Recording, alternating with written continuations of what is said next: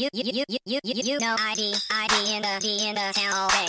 ID in the SEA. You know ID in the town all day. ID in the SEA. Hello and welcome to episode 321 of the fabulous Peltoncast. I'm your co-host Kevin Pelton. And I'm Tristan Carcino. And we are once again coming to you from Renton, Washington. Hello. Home of the Super Bowl 48 champion Seattle Seahawks. I'm back. We did not manage to record while I was in Las Vegas this week, but it worked out perfectly because it allowed us to save this for the Mariners continuing their winning streak. It's a semi-emergency pod, but first, let's get to this week's beer and this week's toasts. We have from our friends at Silver City Brewing the Irresistible Bliss Strawberry Vanilla IPA. Like dessert in a pint glass, Irresistible Bliss is a deliciously dense and decadent hazy IPA that incorporates milk sugar for a sweet and fluffy texture, further enhanced by natural vanilla and strawberry essence. If it tastes anything like the Strawberry Frosty, then we're in for a treat, I'd like to think. I had one bite of Strawberry Frosty. That was it? I had a full Strawberry Frosty. I'm just a broken human being, and Can confirm. I can eat ice cream, but it either has to be like the most decadent thing in the entire world or not at all. Or I'm not going to take on the calories unless I've got like fucking chocolate cookie dough chunks in there and brownie bits and like fudge. I'm just like, give me everything or give me nothing. This in-between bullshit is not cutting it for me. So I had one bite and I was like, that's great. It tastes like Strawberry Quick. Let's go. It does taste exactly like Strawberry Quick. Can confirm. That's all I need. Grabbed a 4 for 4 at about 12:30 a.m. last night after I got back off my you did. flight. That sounds great. Yeah. Do you do the JBC or the double stack? Junior bacon cheeseburger. I always ride for the JBC. Well, that's the only option on the 4 for 4 menu at the SeaTac location. They changed it. See, they don't do 4 for 4 anymore. They do now the junior bacon. They do a biggie. junior cheeseburger. Wow, I know way too much about the Wendy's menu. Thank you. They do a junior cheeseburger 4 for 4. Then everything else is like a biggie meal 5 for 5. Yeah. Well, it's 4 for 5. You don't get a fifth thing. A high five. You don't get a fifth item, but it just sounds better saying 5 for 5. It does. I agree. And so that's where they moved the junior bacon cheeseburger and the double stack too. Okay. Good to know. I mean, I didn't really know enough about the Biggie box. If there's any other fast food that you want me to break down, I think Wendy's is probably the fast food that I know the most about. That was the first time I had gone to Wendy's myself, probably since pre-pandemic. Really? Oh, yeah. You should try having children and have ice cream be a normal menu item. Being able to replace a drink with ice cream. I mean, it's great for me, too, as someone who does not drink pop. So, all right, let's get to our toasts. Starting with a congratulations to Julio Rodriguez. Hello. Selected for his first All-Star appearance as the Mariners' lone representative for the game to be played next Tuesday at Dodgers Stadium. I could have given some takes about that, too. I didn't even think about that. The snubs. Ty France snubbed. And Logan Gilbert? I have no particular take. They were snubbed? I have no particular take. Wow. Okay. Staying on the All-Star front, it's an All-Star themed toast this week. Congrats to Jordan Morris and Raul Ruidiaz, who were named MLS All-Stars. That team will take on the Liga MX All-Stars on August 10th at Alliance Field in St. Paul. It's the first All-Star appearance for Morris, which is kind of hard to believe, and the second for Ruidiaz. Nico Ladero snubbed here. Oh, snubbed. Congrats to Kelsey Plum, who was voted MVP of the WNBA All-Star Game after tying the All-Star record with 30 points as Team Wilson defeated Team Stewart 134-112 on Sunday. Of course, went viral for the small scale of the WNBA All-Star Game MVP trophy, which was positively dainty. What? You didn't see this? They had a tiny trophy? A tiny trophy.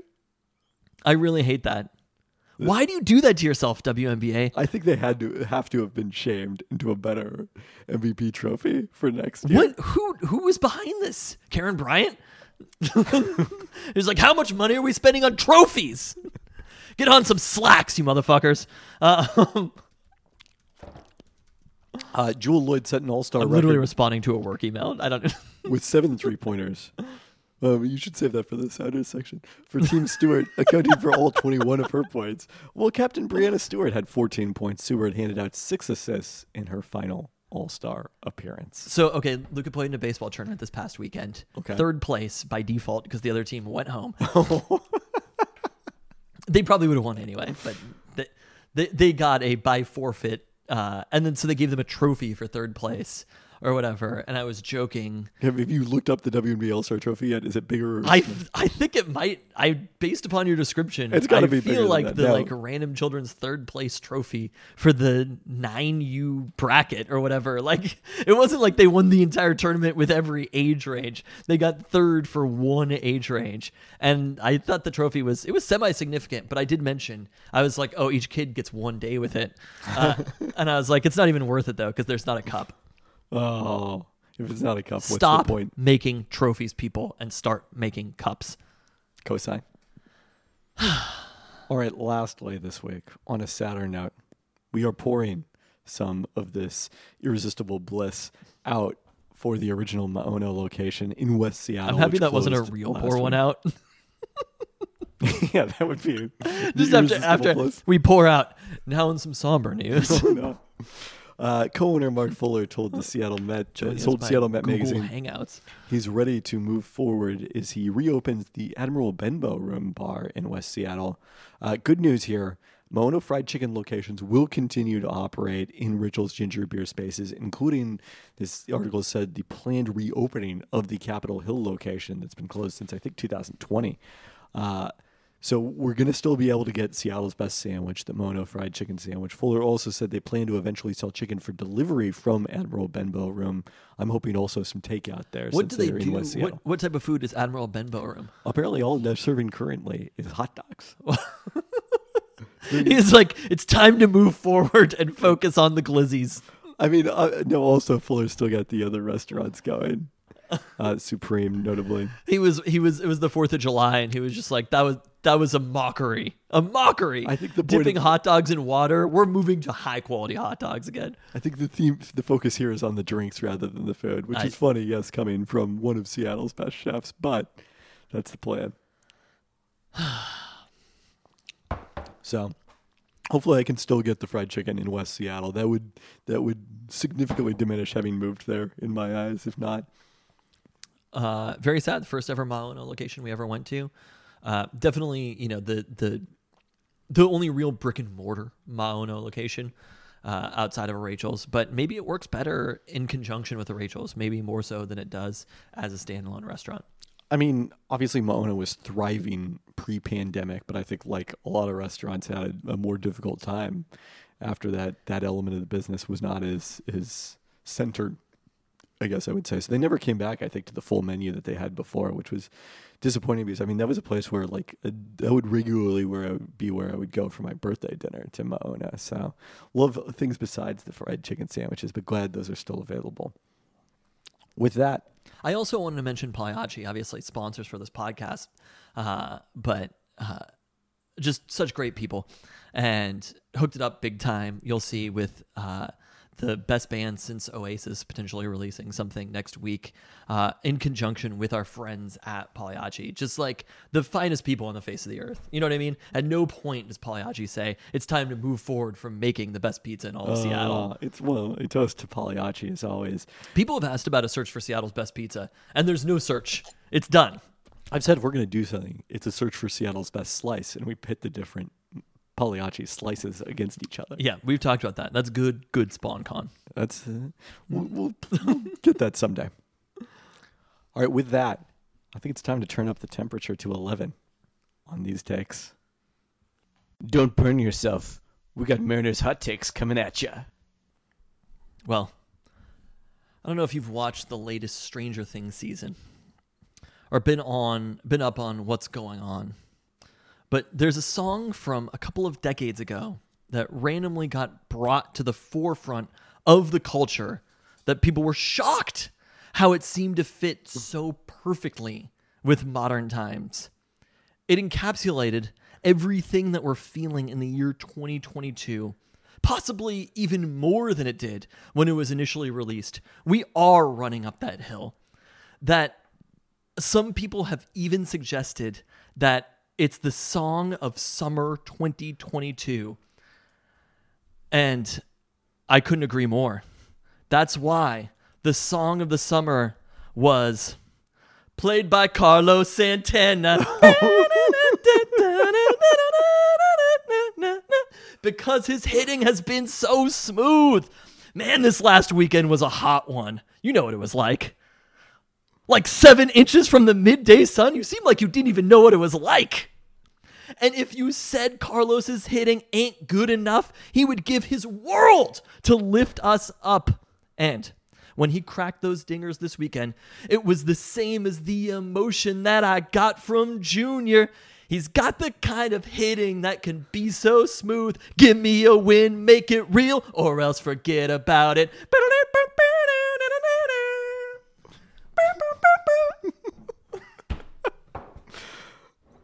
I believe when the Mariners traded for Carlos Santana, you said that people were making too many references to the song. Gave it up. I gave it up. Not enough to, oh yeah, come on. Dude, here's the thing. You hit in back-to-back games, basically game-winning homers, borderline walk-off homers. I think they're both in the 8th.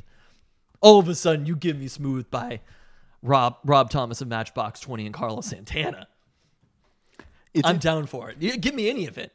But the thing that I learned an important thing today that has actually been lost to the sands of time. Wait, by the way, is there a baseball player named Rob Thomas? Could the Mariners somehow get a Rob Thomas and a Carlos Santana on the roster together? It would be worth it. 162 and up. Even though they've already lost games. The line that played by Carlos Santana is not from the song Smooth.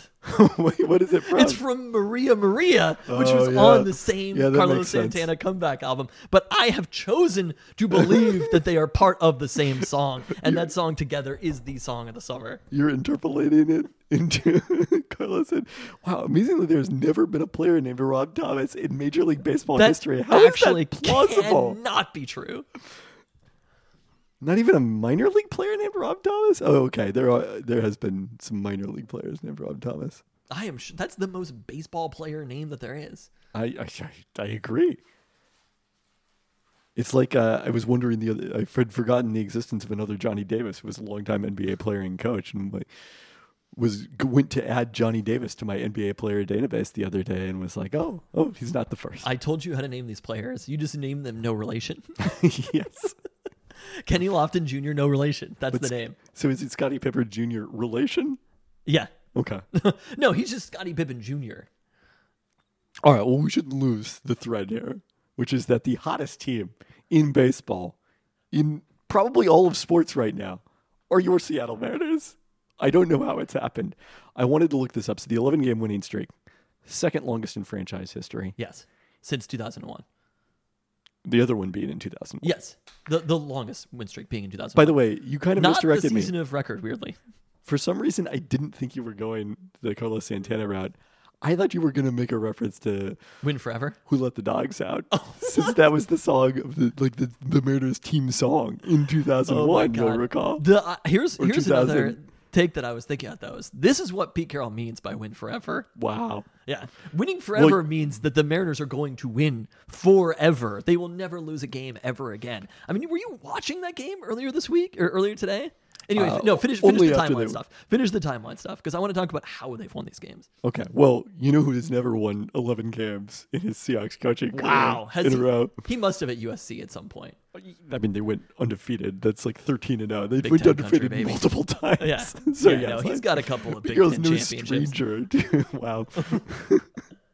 They beat Texas in the Rose Bowl, which is going to be a thing, or they lost to Texas in the Rose Bowl, I should say, which is normally going to be a thing going forward. Yes. They're still in different conferences. Know. Okay. But the joke would be that the SEC would play in the Rose Bowl against the Big Ten once the Pac-12 no longer exists. If it's any consolation for you, the Rose Bowl won't exist anymore. Oh, it is not any consolation to me.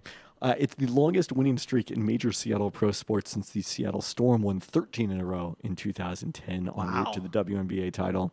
The Seahawks' only 11-game winning streak came during 2006. 2005 or 5. 2006 Super Bowl. That's the year where they started out 2-2. That is correct. Yeah, that's what I was going to say. They started out 2-2 and finished 13-3, right? And then 1-11 in a row, including the game beating Peyton Manning. In the Colts, or not Peyton Manning in the Colts. I forget. That was Jim Sorgi in the Colts on Christmas Eve, in which I left furious because Sean Alexander scored a touchdown. They should have So passed, the I guess. Seahawks won 11 in a row then. Yes. And then So they this- lost week 17? That sounds right. They probably had nothing to play for at that point. The Sonics had 3-game winning streaks of 11 or more, most recently in November 96, coming off the finals appearance. 2 of the 3 came in calendar 1996. Wow. Because they won 14 in like the spring of 1996. That's why you're still wearing your Griffey in 96 shirt. This is the Griffey in 16 shirt, technically. Oh, God. But this is like... Man, I wish that things had turned out a little bit I differently. know. Think about how much better Griffey's platform would have been. A lot of what ifs there. But that's how excited I am about the Mariners that I broke out the Griffey in 16 shirt. Naturally, the Sounders and Rain have never won 13 consecutive. No MLS or NWSL team has ever won 13 So how consecutive. many did the Sonics win at their peak? 14. 14. So the Mariners need to win. Well, I guess they have to beat their own record, which was 15 in 2001. I got to look that up. I just saw that it was the second longest. So, But to be part of major Seattle sports winning streaks, they have to win another 4 in a row. yes, major pro sports, because obviously UW football has won many more than 11, 15 in a row. In like the 1920s or what? Well, they won. I don't know what the exact number was, but you'll recall they went 12-0 in Under Don 1991. James. Then won, I believe, the first 8 games in 1992 before they lost at Arizona, something like that. So it was, and then they won the Rose Bowl the previous year. So it was at least a 22-game win Wow, streak. that sounds like the type of team that should be in the WAC. Oh, Not good enough for boy. the Big Ten. Y- Look, I get it. Look, it does not Rutgers has seem like better they're going history. to the I Big understand. Ten anytime soon. Nobody can compare to Mike White. All right, you need to film more. It's taking longer to find this. How streak long the than I Mariners win expected. streak was. Well, I wanted to mention just how they're winning these games, right? Oh, I typed in Mariners franchise history. No wonder I didn't find it. You literally just typed in Mariners franchise history, and it was Uh. just a bunch of L's. It's been a wow. It's been a long week. It was both the combination Yeah, it of was 15. 15. Okay, we'll see. We'll see. It's in sight. The longest win streak in major Seattle sports pro Seattle sports history. It's in sight. They'd have to even pick it up back on the other side of the All-Star break. But we talked about this before. Having all of the injuries that they've had surmount at the beginning of the season, it felt like, I mean, we did a take 2 weeks ago or whatever about how people wanted them to do more as an organization to basically win now. And all of a sudden we're in this position where it's like, in these next 2 weeks, if there are moves to be made, the Mariners probably should be pretty all in on the season, because making the playoffs is important here. Obviously, you're not going to trade anybody like Julio or somebody like that. You're not going to leverage the future too much. But you look at it and you say, We've traded enough Julio, rookie outfielders named Julio at the trade deadline. it's a little different. Just Just be fair, Julio Cruz Jr. not relation, definitely not an all-star in his rookie season and in the home run derby. That is correct. I didn't even mention the home run derby. Even if it is a sham that there weren't 2 other Mariners in the All-Star game. But I mean, the Mariners were riding hard for the Ty France All-Star thing. And I was like, damn, if I was Julio, I'd be like, that's dope. But like, Wait, were they riding hard for it before this week? like 2 weeks ago, they were riding hard as like, vote Ty France as an All-Star. And then boom, Julio's the All-Star. And it's like, guess what? There's a new center fielder in town, right? This is Julio Rodriguez, with the absence of Russell Wilson, is the most important, let's say, with Sue Bird retiring at the end of this year as well. He is the most important athlete in the city of Seattle. With Russell Wilson being traded? After Russell Wilson and with Sue retiring, Julio Rodriguez is it. He's number 1, 21 years old. Excluding nobody? I mean, who would you exclude? Raul Well, Ruiz? Like, are you Brianna kidding Stewart. me? What? Brianna Stewart. But still, the Might impact. also leave. What? Might also leave. Brianna Stewart might also leave, but also just the cultural impact that Julio has. Like, Julio Rodriguez, realistically, is probably the most important athlete in the city of Seattle at the moment, excluding nobody as it is. Yeah. The Huskies won 40 consecutive games. 40 as part of a 64-game unbeaten streak. Okay, not quite in the Mariners' sights. They pull that off. We're gonna have some incredible. There's gonna be a But- lot of emergency pods. With coming off of the brawl in Anaheim, which Yeah. really ignited things. They were playing well beforehand. I love that we sort of look at that as like the inflection point, the before and after the brawl. But the Oh, Mariners were it's a playing well nice- beforehand. It's a nice thing for like reporters in particular to latch on to, narratively speaking. To see the direction that the Angels have gone and the direction that the Mariners have gone, I think that was going to happen anyway. But with suspensions for Winker, J.P. Crawford, Julio Rodriguez, right? Basically all their star hitters, having France out for a chunk of time, Kyle Lewis still not playing, Mitch Haniger, who was their best hitter last year, not even be present on the team for the last 2 months. There's talk about him being back before the end of the month. Like, if you would have approached this season and the Mariners are doing what we expected them to do this year, we thought there was a good chance. I don't know if we expected that. But before the season, if you would have been like, the Mariners are 47-42 and with a 1-game lead for the second wild card right now, none of us would be like, you're shitting me. Yeah, I mean that's not like, oh wow, like it was like that last year when they were Yes. 46-42 at this point of the season. But also, guess what? There's one more wild card this year. Well, that is true. But also, There have been those rule changes that they needed.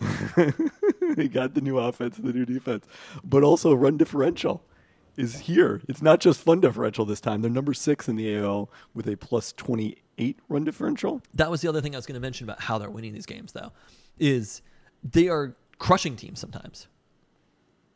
There's comeback wins, but it's not even like, I mean, this weekend was 1-run comeback wins, but it wasn't at the expense of the This run was differential. Thursday night. But you know what? It really helps your run differential? What? When you win every game. Yes. It's pretty hard to have a bad run differential. You can't have a negative They run did it differential last during year. a winning streak. They had the But they exact didn't- same record. Yes, but the stretch here has been very positive for their run differential, is what I'm saying. I mean, you look at Fangraphs at this time last year, even though they had the same record, Fangraphs playoff percentage for them, again, one more playoff team this year, was like 1%. It had to be a little higher than that, didn't it? I don't think it was past 1% at this point. Oh, I'm going to have to do some research on It, that. it was depressingly low. Having already confirmed, by the way, it was a 22-game winning streak for the Huskies between 1990 and 1992, and they were, in fact, 8-0. So just as a reminder, in case you question my memory. I guess I didn't. You never do. The other funny thing is, like, I poo-pooed it a couple weeks ago when we talked about the Mariners. It was like, oh, okay, well, they beat the A's, and they beat the Orioles, and now the Orioles have won 10 games in a Oh, row. yeah. That's my other team. They're 48-42, and a 55% chance to make the playoffs. Like, the last time that the Mariners had a 55% chance to make the playoffs, it was 2 terms before Ken Griffey Jr. served his first term. Right? We're probably going back to 2001. Which would have been his second term had he run for a second term at that In point. 96? Yeah. No. This is when he ran in 16.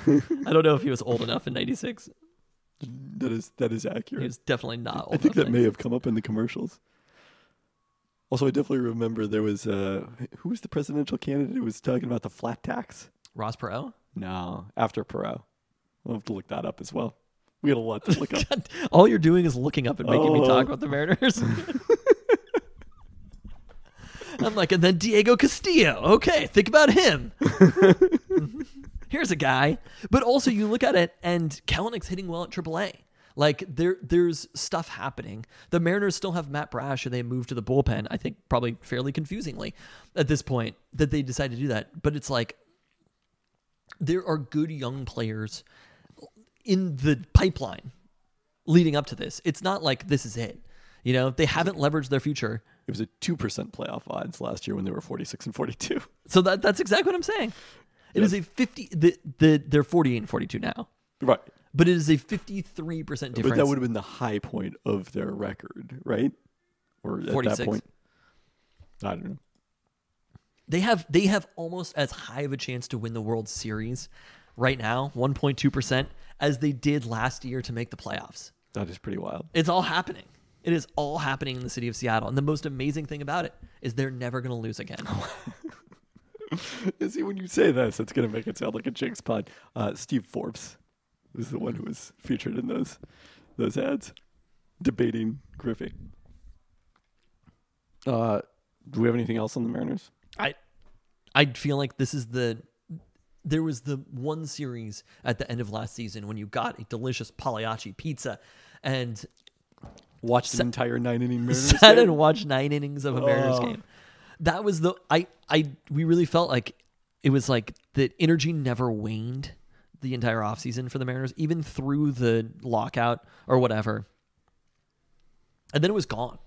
That's the thing that's kind of shocking about it, is like the Mariners struggled at the beginning of the year and it was over. And now I think people are, again, most excited about the Mariners they've been since 2001. We're so close to me just jumping off the bandwagon completely. That's how excited people are about this team. I'm this close to hating Julio Rodriguez. I feel like it's different this time around because you had to start on the bandwagon to jump off the bandwagon. And now you are part of the bandwagon. I hate to break it to you. How dare you? Since when have you been how long have you been a Mariners fan for? Me? Yeah. Well, there was the last year when they were 46 and 42. Correct. Yeah. Okay, good. Good. That's when I started learning. I will Lifelong never Mariners forget fan. you going through the opening day roster last year, naming names of players, and See, just and being like, I even knew more of those players than you did. it's like, who the fuck are these? I mean, Ty France was one of the people that I hadn't heard of. Like, Yeah, I don't know if I'd heard of Ty France at that point. it was players who ended up being kind of core players for the Mariners for their first playoff team since 2001. Please, this needs to happen. Please do it for the takes. That might be the longest we've talked about the Mariners consecutively in a long time. I mean, we've never once done a Mariners emergency pod. No, in fact, the only thing that we've ever done is the Robinson Cano / Chris Peterson emergency pod. But that wasn't getting a podcast. If it was a Chris If it was- Peterson if it had podcast, just but been Robinson Cano, Cano no, happened to we also would not sign have with the been doing it. Mariners. Should we talk about Las Vegas food?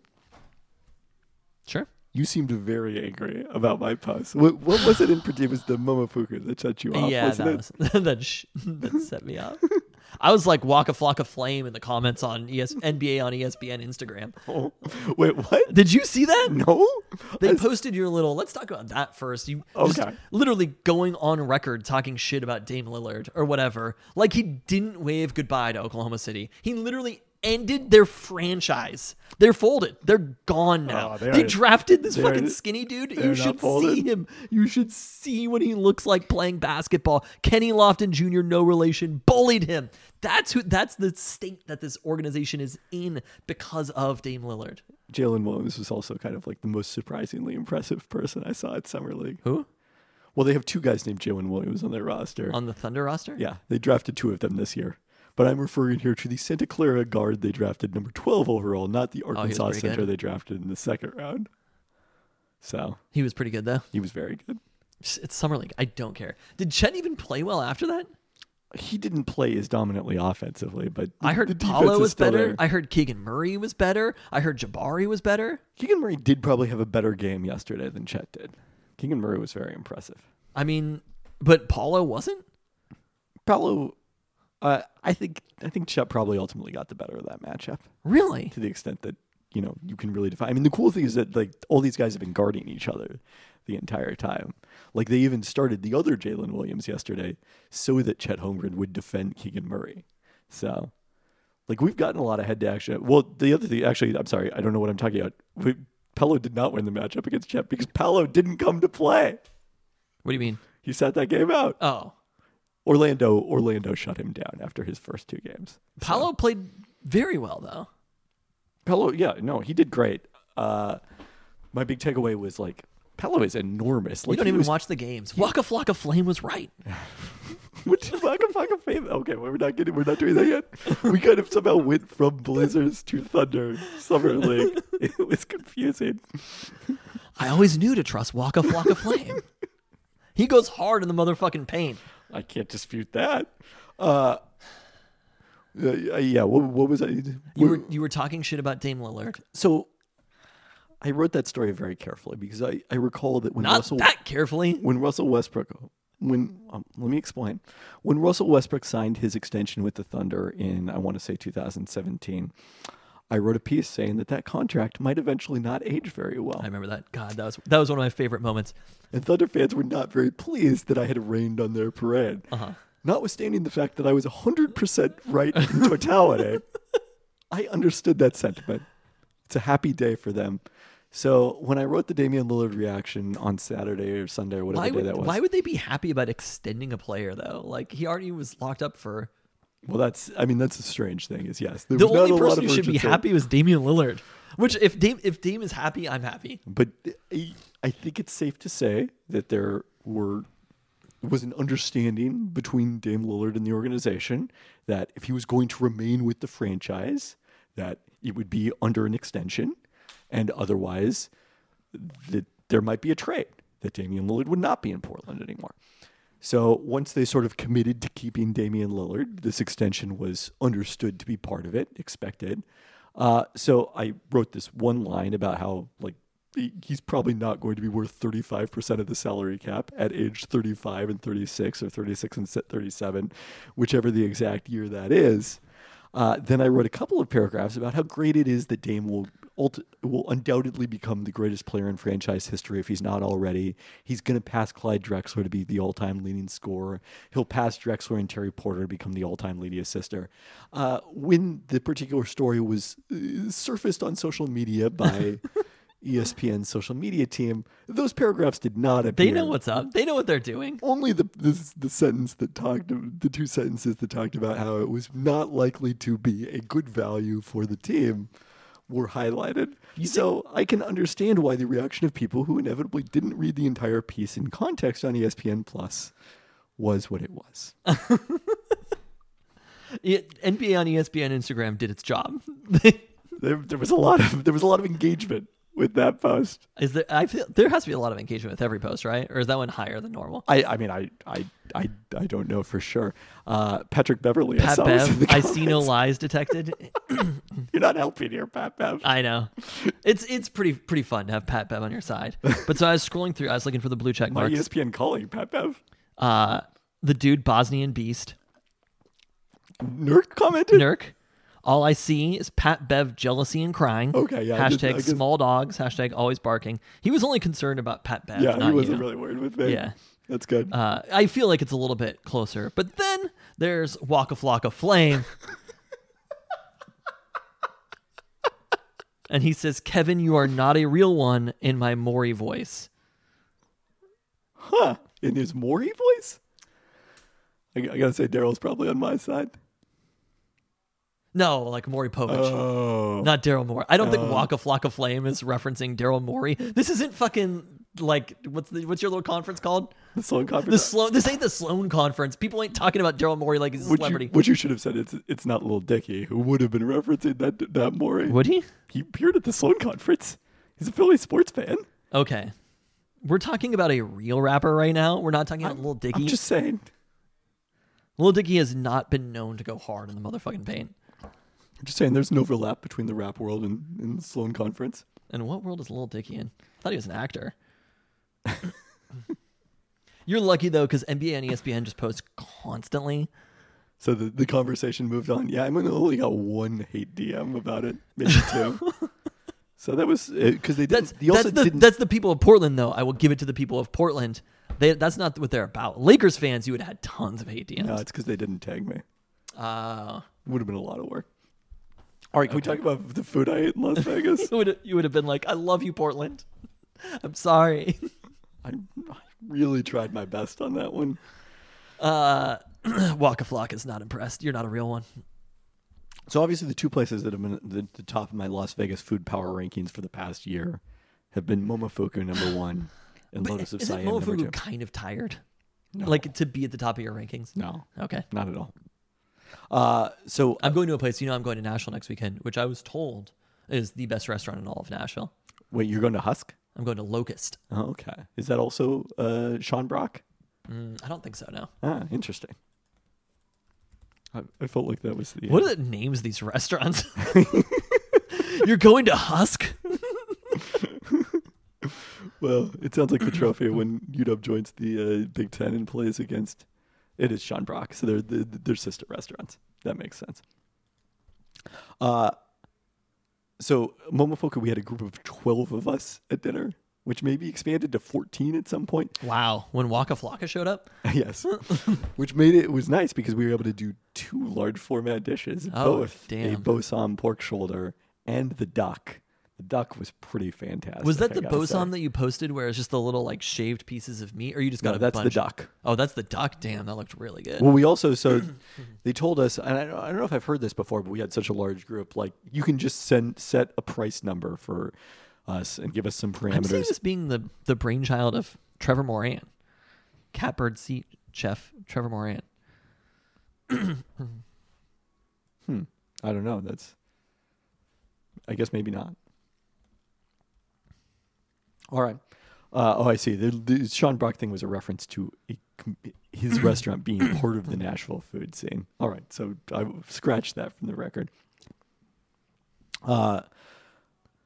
So we did that for everything besides the large format dishes. And my one parameter was we got to have buns for everyone because obviously those are a highlight. The pork belly buns. So you're at the table, you're like, buns for everyone. I mean, I think I was the only person in the group who had been there before. Maybe there had been some others. It was a lot of first timers. Where was Nate Duncan at? He was already home by this point. So we also tried. I think they have like a one of them was a salmon tartare. I forget what the other one was. Another fish dish that had like shaved foie gras on it. That was pretty incredible. I think that was tuna with foie gras. That was pretty good. So recommend that. Also thought the Brussels sprouts were surprisingly good. Oh, dude, I would Brussels never- sprouts are Would top. never have ordered that on my own, but. Oh yeah, Brussels sprouts are god tier, S tier level food. Went to Lotus of Siam the next night with a group of 4 of us ate together. How much basically. was the bill when you said there were 14 of you? Did you get to see the overall bill? I mean, it was triple digits per person, so you can extrapolate from there. I actually can't, but a normal person could. It's in the thousands. The entire bill. Well, sure. Went to Lotus of Siam. 4 of us ate together out of a group of 5 that night, and did the crispy prawns remain incredible. The garlic crispy prawns, cow soy, top notch. We also did the duck there. I had duck 3 nights in a row. Wow. The duck there was You're like fucking pretty outstanding. Elmer Fudd over here. No, he eats bunnies. Who eats duck? Not sure. Okay, that was a bad reference. The first night's duck, we went to the Resorts World. They have an Asian market where they have a bunch of like different Asian spots in kind of a food court, and that was actually like, I would say a little underwhelming. It sounded better than it was in theory than it was, but also I was told that so we went to a different Thai place called Lamai that some friends of mine said was better than Lotus of Siam, and I wouldn't go that far, but I thought it was in the same ballpark. So if you can't get a reservation at Lotus of Siam, definitely Lamai is worth checking out. Besides that, hit the usual spots: Tacos El Gordo, very strong, Lardo, and then Bong Bar in the Block 16 food court at the Cosmopolitan. Usual In-N-Out pilgrimage. So yeah, I'm not sure if there's anything else here I need to highlight, but ate well as always in Las Vegas. What was the winner? What was the winner from the trip? Oh, the Momofuku dinner was the best. All right. Lotus Siam still number 2. Damn. Okay. Yeah.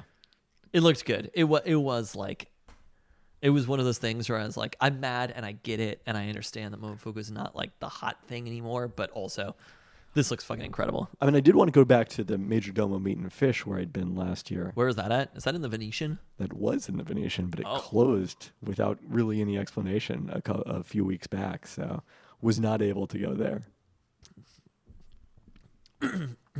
Its profits probably weren't enough relative to the cost. Oh, thanks. Thanks. You said there was no Well, explanation. I'm just saying, usually someone will say something. Is like we talked about the Mono. There was a news story. I would about it. probably assume that rent was awfully high and they had to bring in so many profits. Maybe they didn't have as much business as they anticipated they would have. Very helpful. You said, I'm just giving you an explanation. Is that... I think it seems pretty sound. All right, let's go to the roundup. Oh, God. We start with the Kraken. Some more. Do we have to do... Yeah. We have to do the Kraken? It's a There's big the time Mariners for the have won Kraken. 11 games in a row and we're talking about the Kraken? We're talking about them after the Mariners. I'm instituting a French brigade. This is I'm the chef de cuisine, and we don't need to talk about the Kraken. Can you tell that I watched The Bear? I haven't watched it yet. I'm excited. to check Heard, it out. chef. I know her from Top Chef. So let's talk a little more about Shane Wright, who was the number 4 draft Chef. pick last week. He had been considered the number 1 pick dating back to 2019 when he debuted in the Ontario Hockey League at age 15, thanks to being granted exceptional player status. He was the 6th player to earn that, joining a group highlighted by Connor McDavid. Was named Rookie of the Year after scoring 39 goals in 58 games, then had 9 goals and 5 assists in the 2021 U18 World Championships at age 17, helping Canada win gold, but was then less dominant during the 2021-22 OHL season, finishing with 32 goals but 62 assists in 63 games. Was part of the All-OHL third team. I read an article by Corey Pronman of The Athletic kind of explaining why Wright dropped after being considered the number 1 pick. And I would say that the explanations that he got from scouts seem to be everything that I dislike about the way scouting works in the NBA. There was a lot of like, oh, he's not exciting enough to be the number 1 pick. Oh, he's too much of a safe pick, which I feel like usually translates to people being wrong about players. Like, obviously, I wouldn't compare him as a prospect to Luka Doncic, but it sounds a lot like when people somehow manage to talk themselves into drafting DeAndre Ayton and Marvin Bagley III over Luka Doncic. So What I just feel like, okay, this is great for the Kraken, is Okay. what I'm saying. that's great. But But you also don't know anything. You're out here as the freaking saucy A at best, and you're trying to act like you know what's going on. I know scout talk. Oh, I don't think you know It's- that much. it's about, like if I've I been don't in- think you know about that much about hockey, Chef. I don't know if this is a good personality for you. I was waiting. We kept talking about restaurants, and I was waiting so long, so long to bring this out. I mean, you could have done it there. I had to declare that we were moving to a French Brigade. I'll have to figure out what that is. NHL free agency opened on Wednesday. Center Ryan Donato was the most notable Kraken free agent after recording 16 goals, 15 assists last season, unrestricted after the team declined to make him his qualifying offer. Morgan Geekie is restricted. Kraken started with $22 million in cap space, have used about half of that so far. Big deal, a 5-year, $27.5 million contract for Colorado winger Andrei Burakovsky, who had 22 goals and 39 assists last season at age 27. More assists than any Kraken player had in 2021-22. Would have ranked second in goals as part of a potent Avalanche attack. Burakovsky won his second Stanley Cup, having previously won in 2017-18 with the Washington Capitals. Kraken also signed goaltender Martin Jones to a 1-year, $2 million deal to give some depth, with Chris Drieger sidelined much of the season after that ACL injury, playing internationally, and defenseman Justin Schultz on a 2-year, $6 million deal, both of them natives of British Columbia. Yes, Chef. All right, Sounders. Joel McHale also. Can we after the podcast we have to talk about the Bear? He's in that? I had no idea. Do you know who else makes an appearance? No? Can we do this now and then you stick it at the end of the podcast? I'm probably not going to edit it. I'll probably just leave it there. Wow, the only way to make it in this podcasting business is to work 3 steps ahead. There's always somebody out there who's better, faster, and stronger than you, but that's okay. Just leave it here. You're excited to Cut corners right now. You're excited to talk about this like I am excited to talk about licorice pizza, and you just The shut me licorice down. is so bad. It is such a bad movie. You're wanting to be there to be a plot is like NHL scouts wanting No, I don't. I want Shane it Wright to be more exciting. interesting. I thought it was very interesting. You actually truly liked licorice pizza. Yeah. You watch it. You were engaged by it. I did. At and then I no listened point- to 3 Ringer podcasts about it today. It is so bad. I'm shocked to hear you say that. Anyway, you know who else makes an appearance in? Who's that? And I don't. And the Bear. Are you spoiling this for me? No, Should I you mean, ruining you the surprise? can glance at the Wikipedia or whatever, Fair. but there's a Bernthal appearance. Oh, Yeah. You had me at Bernthal. Joel McHale didn't. I didn't have you at Joel McHale. I mean, you did also have They're me at Joel both. They're McHale. both very brief, but I will say, it is. If I watched literally the entire series in one sitting. I just sat and watched it all the way through. Impressive. So anyways, the Sounders really struggling at this point. A disappointing performance on Saturday as they lost 3-0 at home to the rival Portland. Timbers went behind 1-0 on a Yaroslav Nijgoda header in the 24th minute. Did have plenty of good chances to equalize in the first half, including a header saved off the line by a Portland defender, Raul Ruidíaz's shot off the post, and a possible penalty opportunity when Nico Ladero was taken down in the box. No call even after VAR. The game turned at the start of the second half when Jackson Reagan was sent off for the Sounders with a second yellow card. A Nuhu handball called on VAR gave Portland a penalty for a 2-0 lead in the 82nd minute, and they added a third through Darian Esprit in the 85th minute, much to my dismay. We were pretty furious about this, right?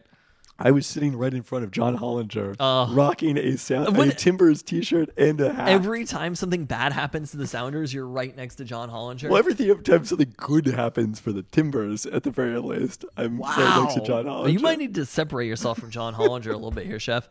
Well, fortunately, I don't anticipate that there's going to be NBA events that will be at together the rest of the MLS regular season. It's going to be a minute. Sounders now haven't beaten Portland at home since May 2017, earning 2 points in their last 7 home matches, including a 5-0 scoreline in Portland's favor the last 2 years. Did technically beat Portland 3-2 at home in the 2018 MLS Cup playoffs, but that result still sent the Timbers through after penalties in the second leg of that one. That's really fun, though. At the same time, the Sounders have won the last 2 and 5 of the last 6 MLS regular season games at Providence Park. So I don't know what's happening that neither of these teams can win at home in derby matches.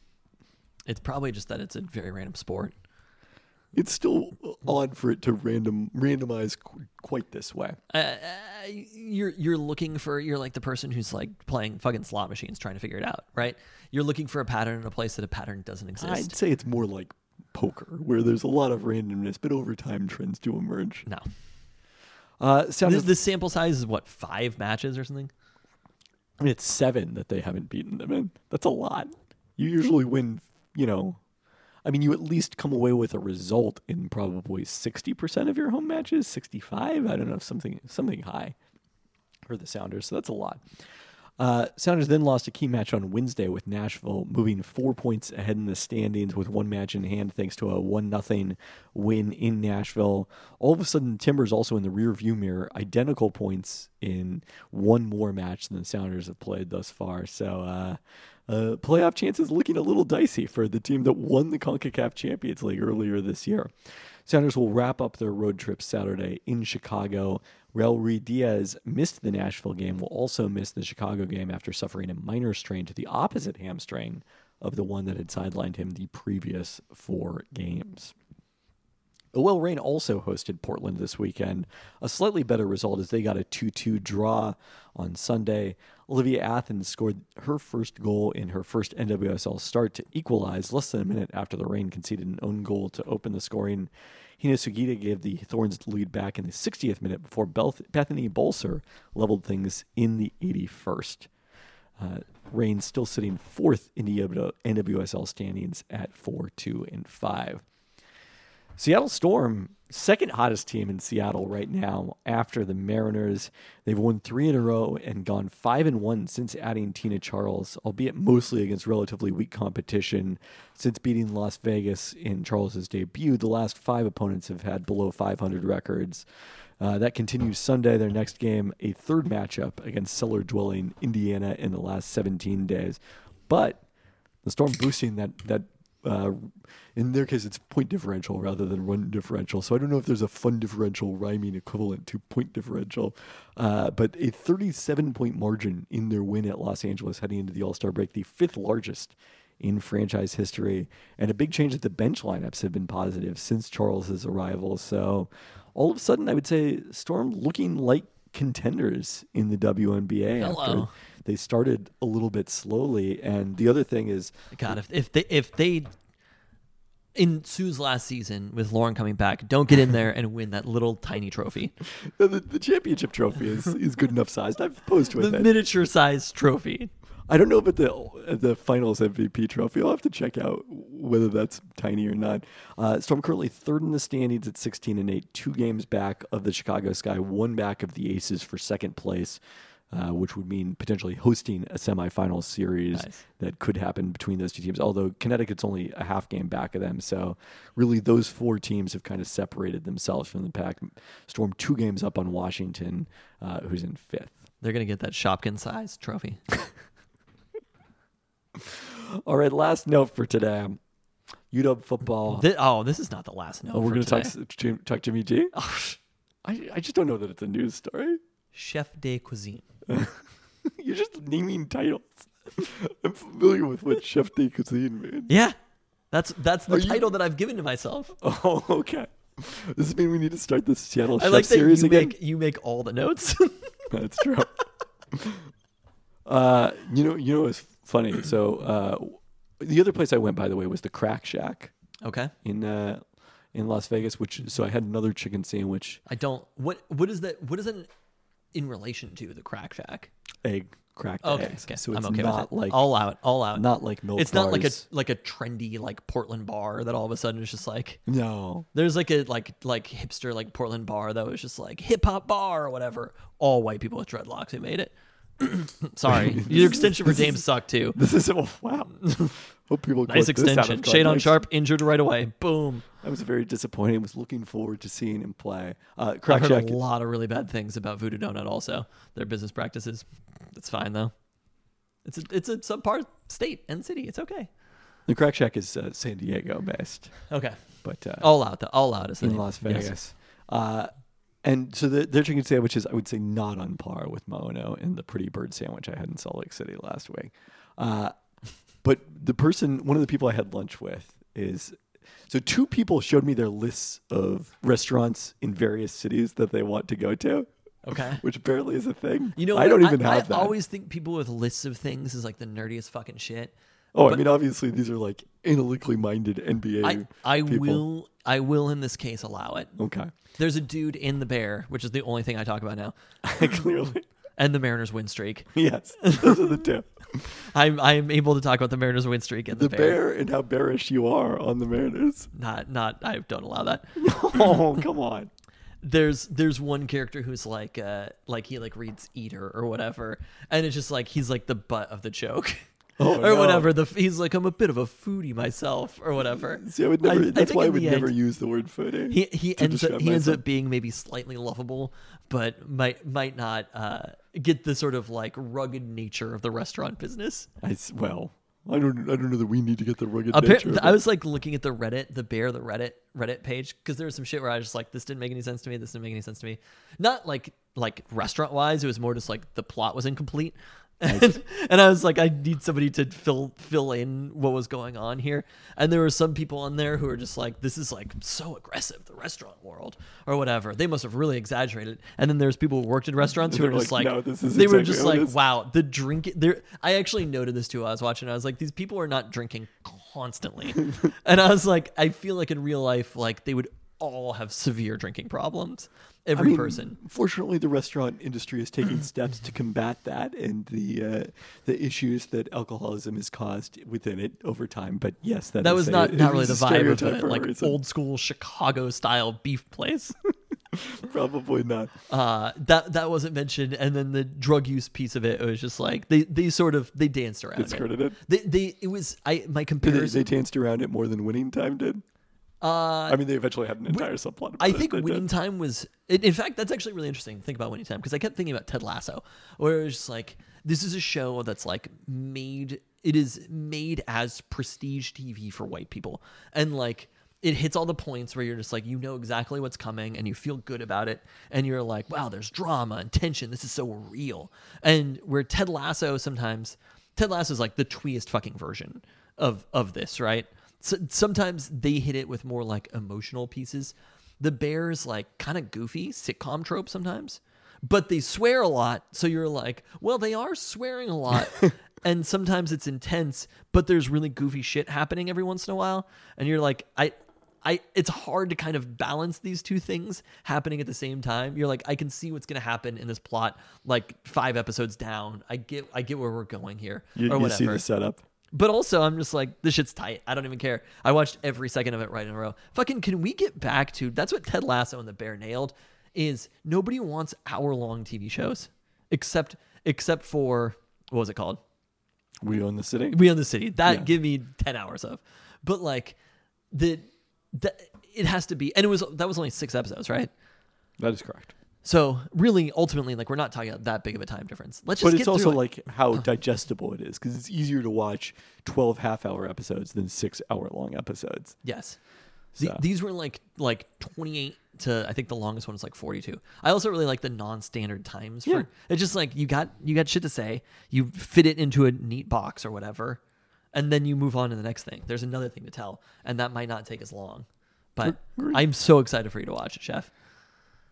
So anyways, what I was saying is this person asked me, oh, are you familiar with Addo? And I was like, well, am I? I had to let them know that sadly it's no more. But that's third Pelton brother Eric Rivera to you. He asked about Addo. Yeah. All right, so UW football. We never really got to like go to Addo when it was No, like that's a why full I on explained that we only had done takeout there. when they weren't even serving fish really. Like it wasn't like a seafood. Was that their primary thing before? I think that was the main thing that he did was a lot of seafood, which is also what Locust in Nashville does. Oh, there you go. And not Sean Brock. Huskies got commitments from a pair of states that don't typically produce UW recruits. Minnesota defensive tackle Elinius Davis and Louisiana cornerback Curly Reed, the latter a 4-star recruit. Hello. So the disillusion of the Pac-12 thus far does not seem to be affecting UW football recruiting at the very least. You know what's wild is I have some takes about this too. Do you? I think Are they bear related or these are actual takes? no, these are actual takes. I can make them bear related. If Oh, you please want. don't.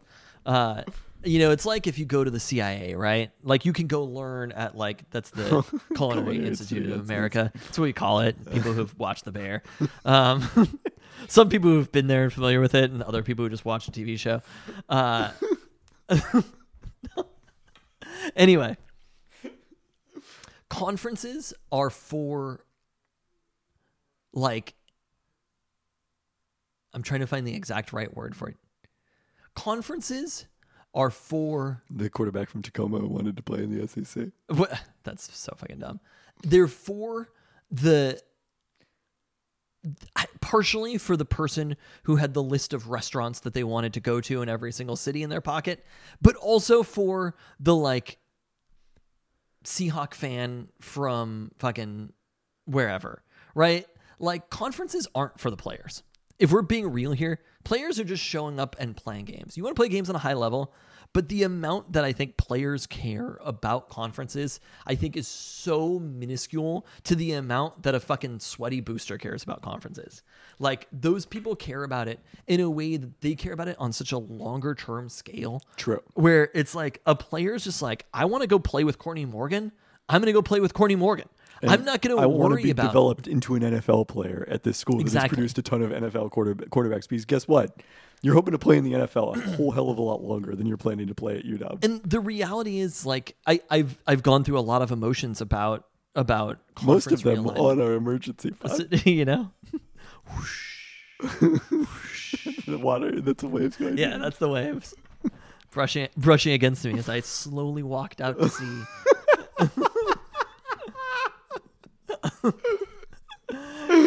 But you understand what I'm saying? Like, Yes. if you connect with whomever it is, I'm going to say Courtney Morgan again because it seems like a lot of people connect with Courtney Morgan. He fucking left the Big Ten to come work in the Pac-12. Like the shit, the posturing we talk about this, where And it's just not like even the fake Big Ten is like the real Big Ten. the Big Ten.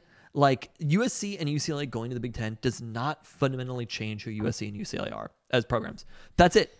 We talked about this last week. Rutgers didn't become different. Nebraska didn't become different. Like maybe Nebraska became worse as it turned out. teams have to win and lose in these games. They have to play each other. The reality is they probably went into a place where it's like if USC and UCLA couldn't win in the Pac-12, you're going to go compete with Ohio State now and Michigan. Now, I think USC would point out that they did not have Lincoln Riley as head coach. That's fine, but previously. will they have Lincoln Riley as head coach forever? Like, is Lincoln In a win Riley forever going? sense or in a No, is Lincoln Riley going to retire? They had Pete Carroll and they were incredible, and then Pete Carroll left. Like, yes, they have Lincoln Riley as head coach. I get that, but there's better jobs than USC, and there's an entire NFL where real coaches go. Like, if you actually want to compete at the highest level, you go coach in the NFL. And if Lincoln Riley's a college coach, he's a college coach. I get that. I think he's a college coach. That's fine. He's probably not a good enough coach to coach in the NFL. I mean, I'm sure he is a good enough coach to coach in the NFL, but also he doesn't have, like, Pete Carroll coached in the NFL he coached 2 NFL teams prior to USC. I think it's a little different story. Is a better coach than any coach in all of college football.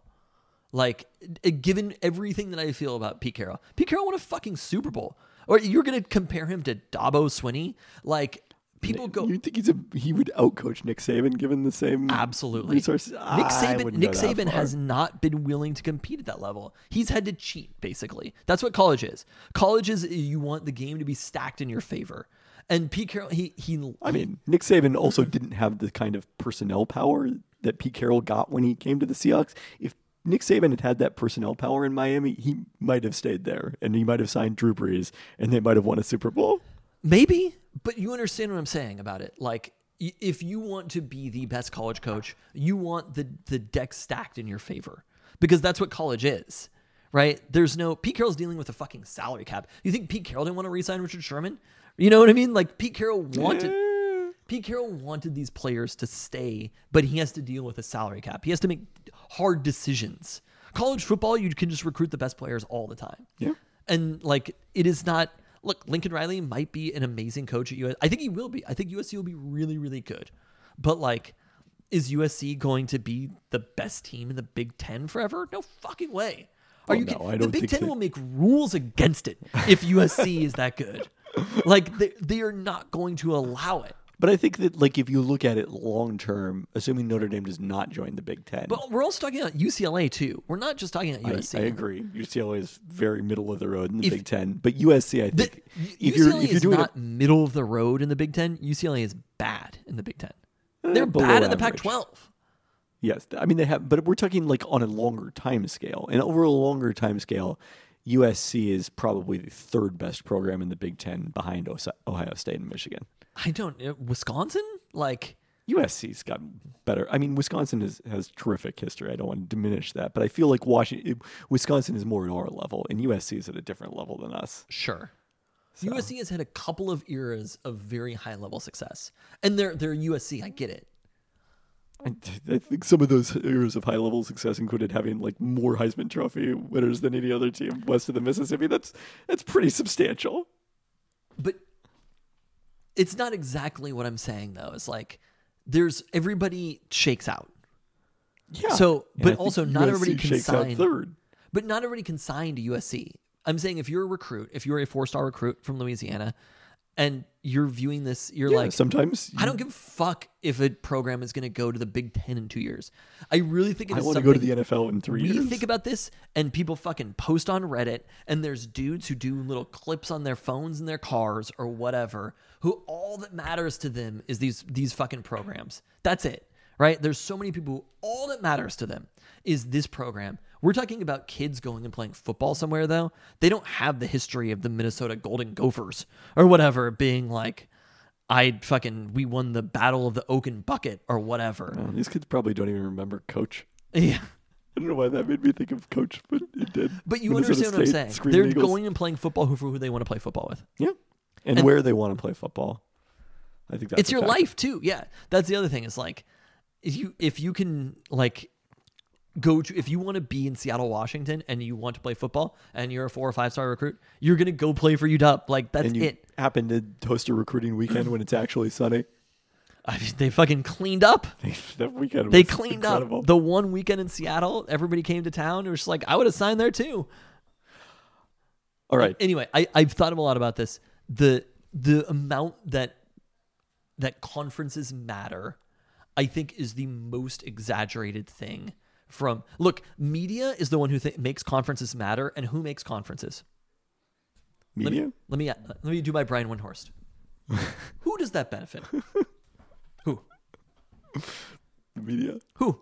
I mean, I don't know that media makes conferences important, but yes, I agree that they are a factor in it. Media makes the conferences. We talked about this last week. There are not conferences. There are media deals. No, that part of it, yes. And who gives the media deals to the media? Like, it's a combination of a media company and a group of media rights organizations So who wants to treat conferences like they matter? But I feel like a lot of that comes from the ground up from those Reddit threads, not necessarily from the top down from the media. Who makes recruiting matter though? Oh, that's 100%. It's the fans. It's the neckbeards. That's who we're talking about here. You know what I mean? That's what I'm trying to say. That I nailed it. I found the right word. I found it. Took a second. I found it. The neck. Well, But that's who cares about shit like the conferences on a fucking debating about it, being like, this person has to be here. I see people being like, we, when they talk about the conferences. It's just like, dog, you are getting so far away from the point right now. Like, you're a fan of Iowa.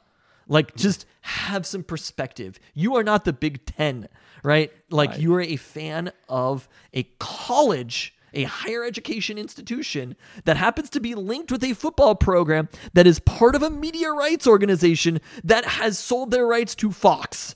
Like, just take a fucking second here when you're saying we about the Big Ten. It's like, we need to act aggressively. It's just like, you need to do nothing, dog. What you need to do is type on your fucking computer about the 3-star recruit from Nebraska that you just signed. That's all you need to do.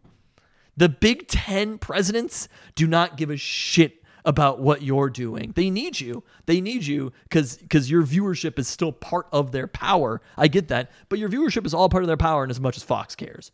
So who cares? Who promotes this? Who benefits? I still... Who? Okay. You understand what I'm saying though, right? I agree with your larger point. This is why you're the fucking chef de partie. It's okay.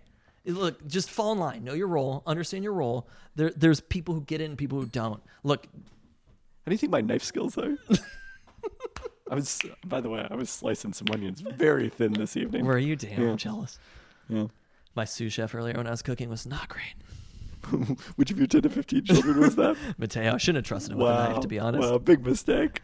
Anyway, but that's all I'm saying is that I think if you're like, people treat it like it's like a coup for UW to get a 4-star quarterback. It's like, okay, we have first round drafted quarterbacks every year, so why wouldn't you want to come play at UW? Well, because the coaches who developed all those first round drafted cornerbacks are all long gone. People want to play for Courtney Morgan. Courtney Morgan wanted to be in Seattle with Kalen DeBoer. Yeah, I mean, it's... Courtney Morgan left the college that he went to in the Lord's Big Ten.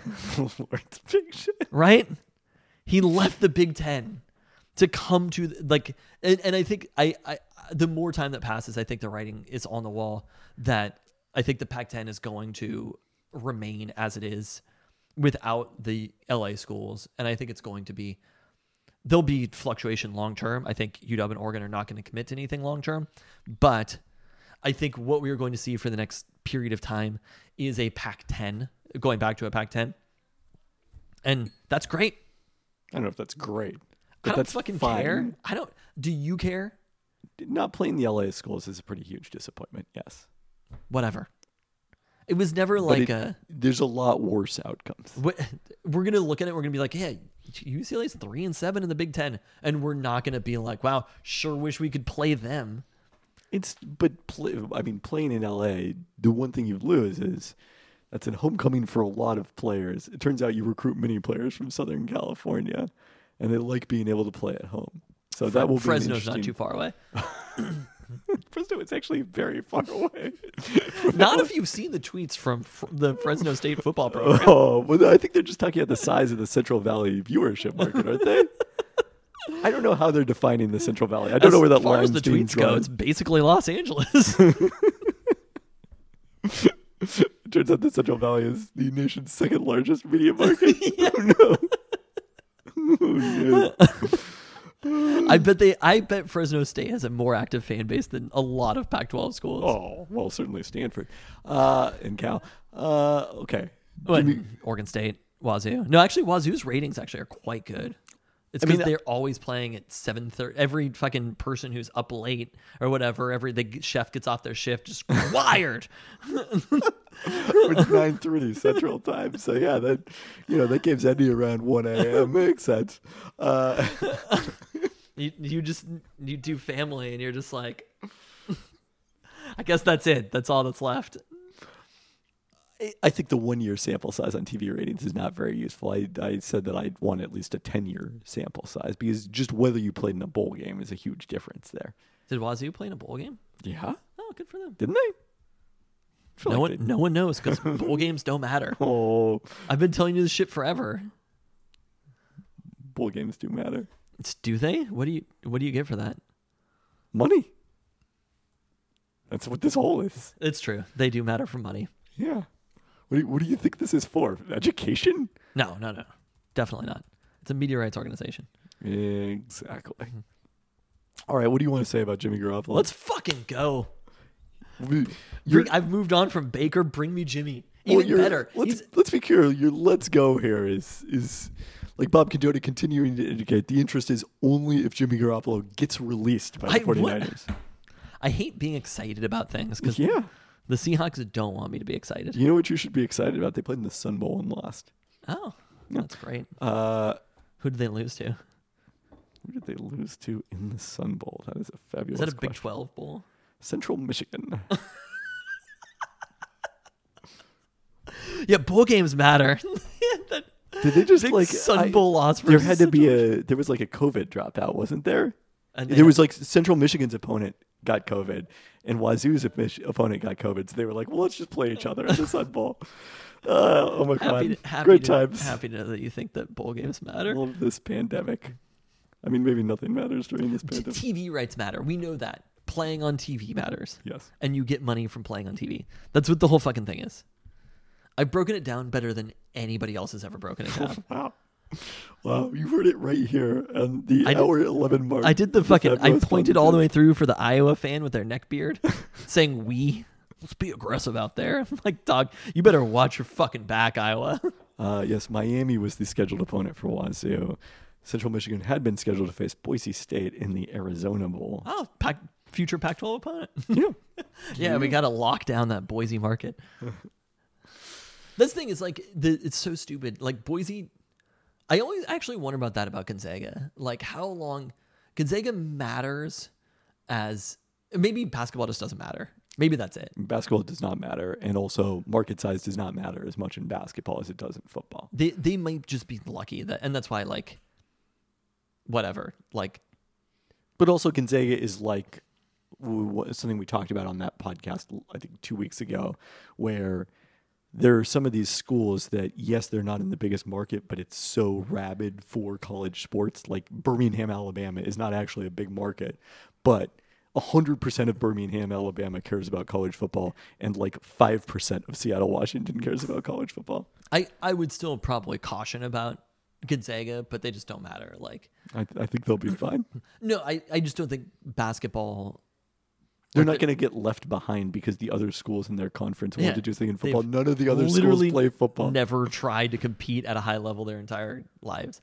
I get it. They've shirked the idea that they could compete with teams that actually play the sport. Well, you know It's who fine. else is shirking the idea of competing? The Seahawks when it comes to their quarterback position. That's the extent of the interest is if Jimmy G gets released. He's not going to get I mean, released. that's the implication. Yeah, The Niners are not. Why are we even talking about this then? that's why I didn't have it in the notes. Wow. I mean, look, obviously Hey, Jimmy Garoppolo is. If I say we're going to talk about Jimmy G in the notes, what do you say? Yes, chef. That's what I heard you say. Yes, chef. We talked about him now.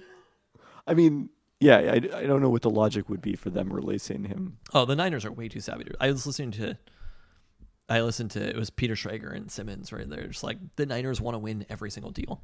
They're not going to just release Jimmy G for nothing. Yeah. A quarterback who went to the NFC Championship game. Literally last year. I mean, this year, because it was played in calendar 2022, last season. Did you see the PFF? Was it PFF grades or was it ESPN grades for position groups?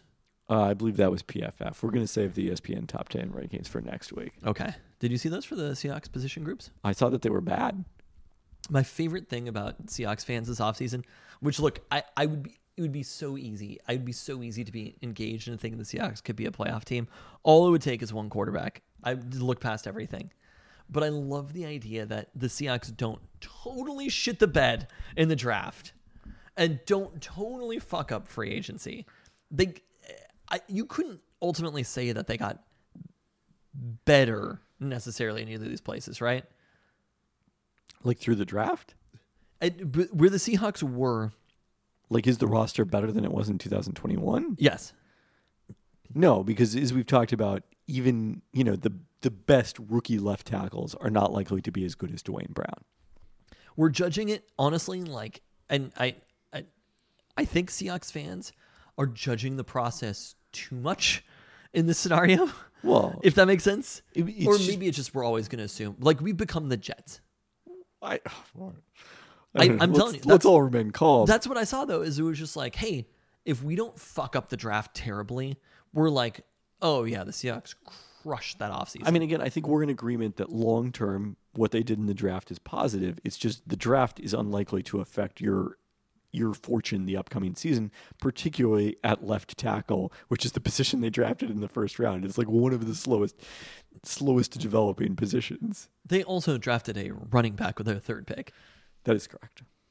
Like, as excited as we might be about fucking Tariq Woolen or whatever, like this idea that just like, oh yeah, the Seahawks didn't have the worst offseason. Sure, they traded Russell Wilson, but they drafted Charles Cross and Tariq Woolen. I mean, look, if Tariq Woolen plays as a rookie, it's probably not a good sign, all things considered. That's my like favorite thing about how like I saw Ben Rodriguez on Twitter just being like, no dog, they traded Russell Wilson, it was the worst offseason. People still come at Barnwell for that. Just like, I don't really know how you can view this any other way. How you can view the offseason any other way than the worst in the NFL. I mentioned on Twitter, saw that Russell Wilson jersey in the Cosmopolitan on last Friday, and it was like, oof, that was a gut punch.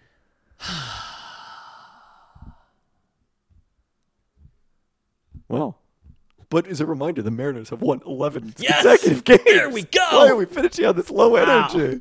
That's what we're talking about. Julio Rodriguez is the most important. The good thing about Russell Wilson being traded is he fucking cleared it out for Julio.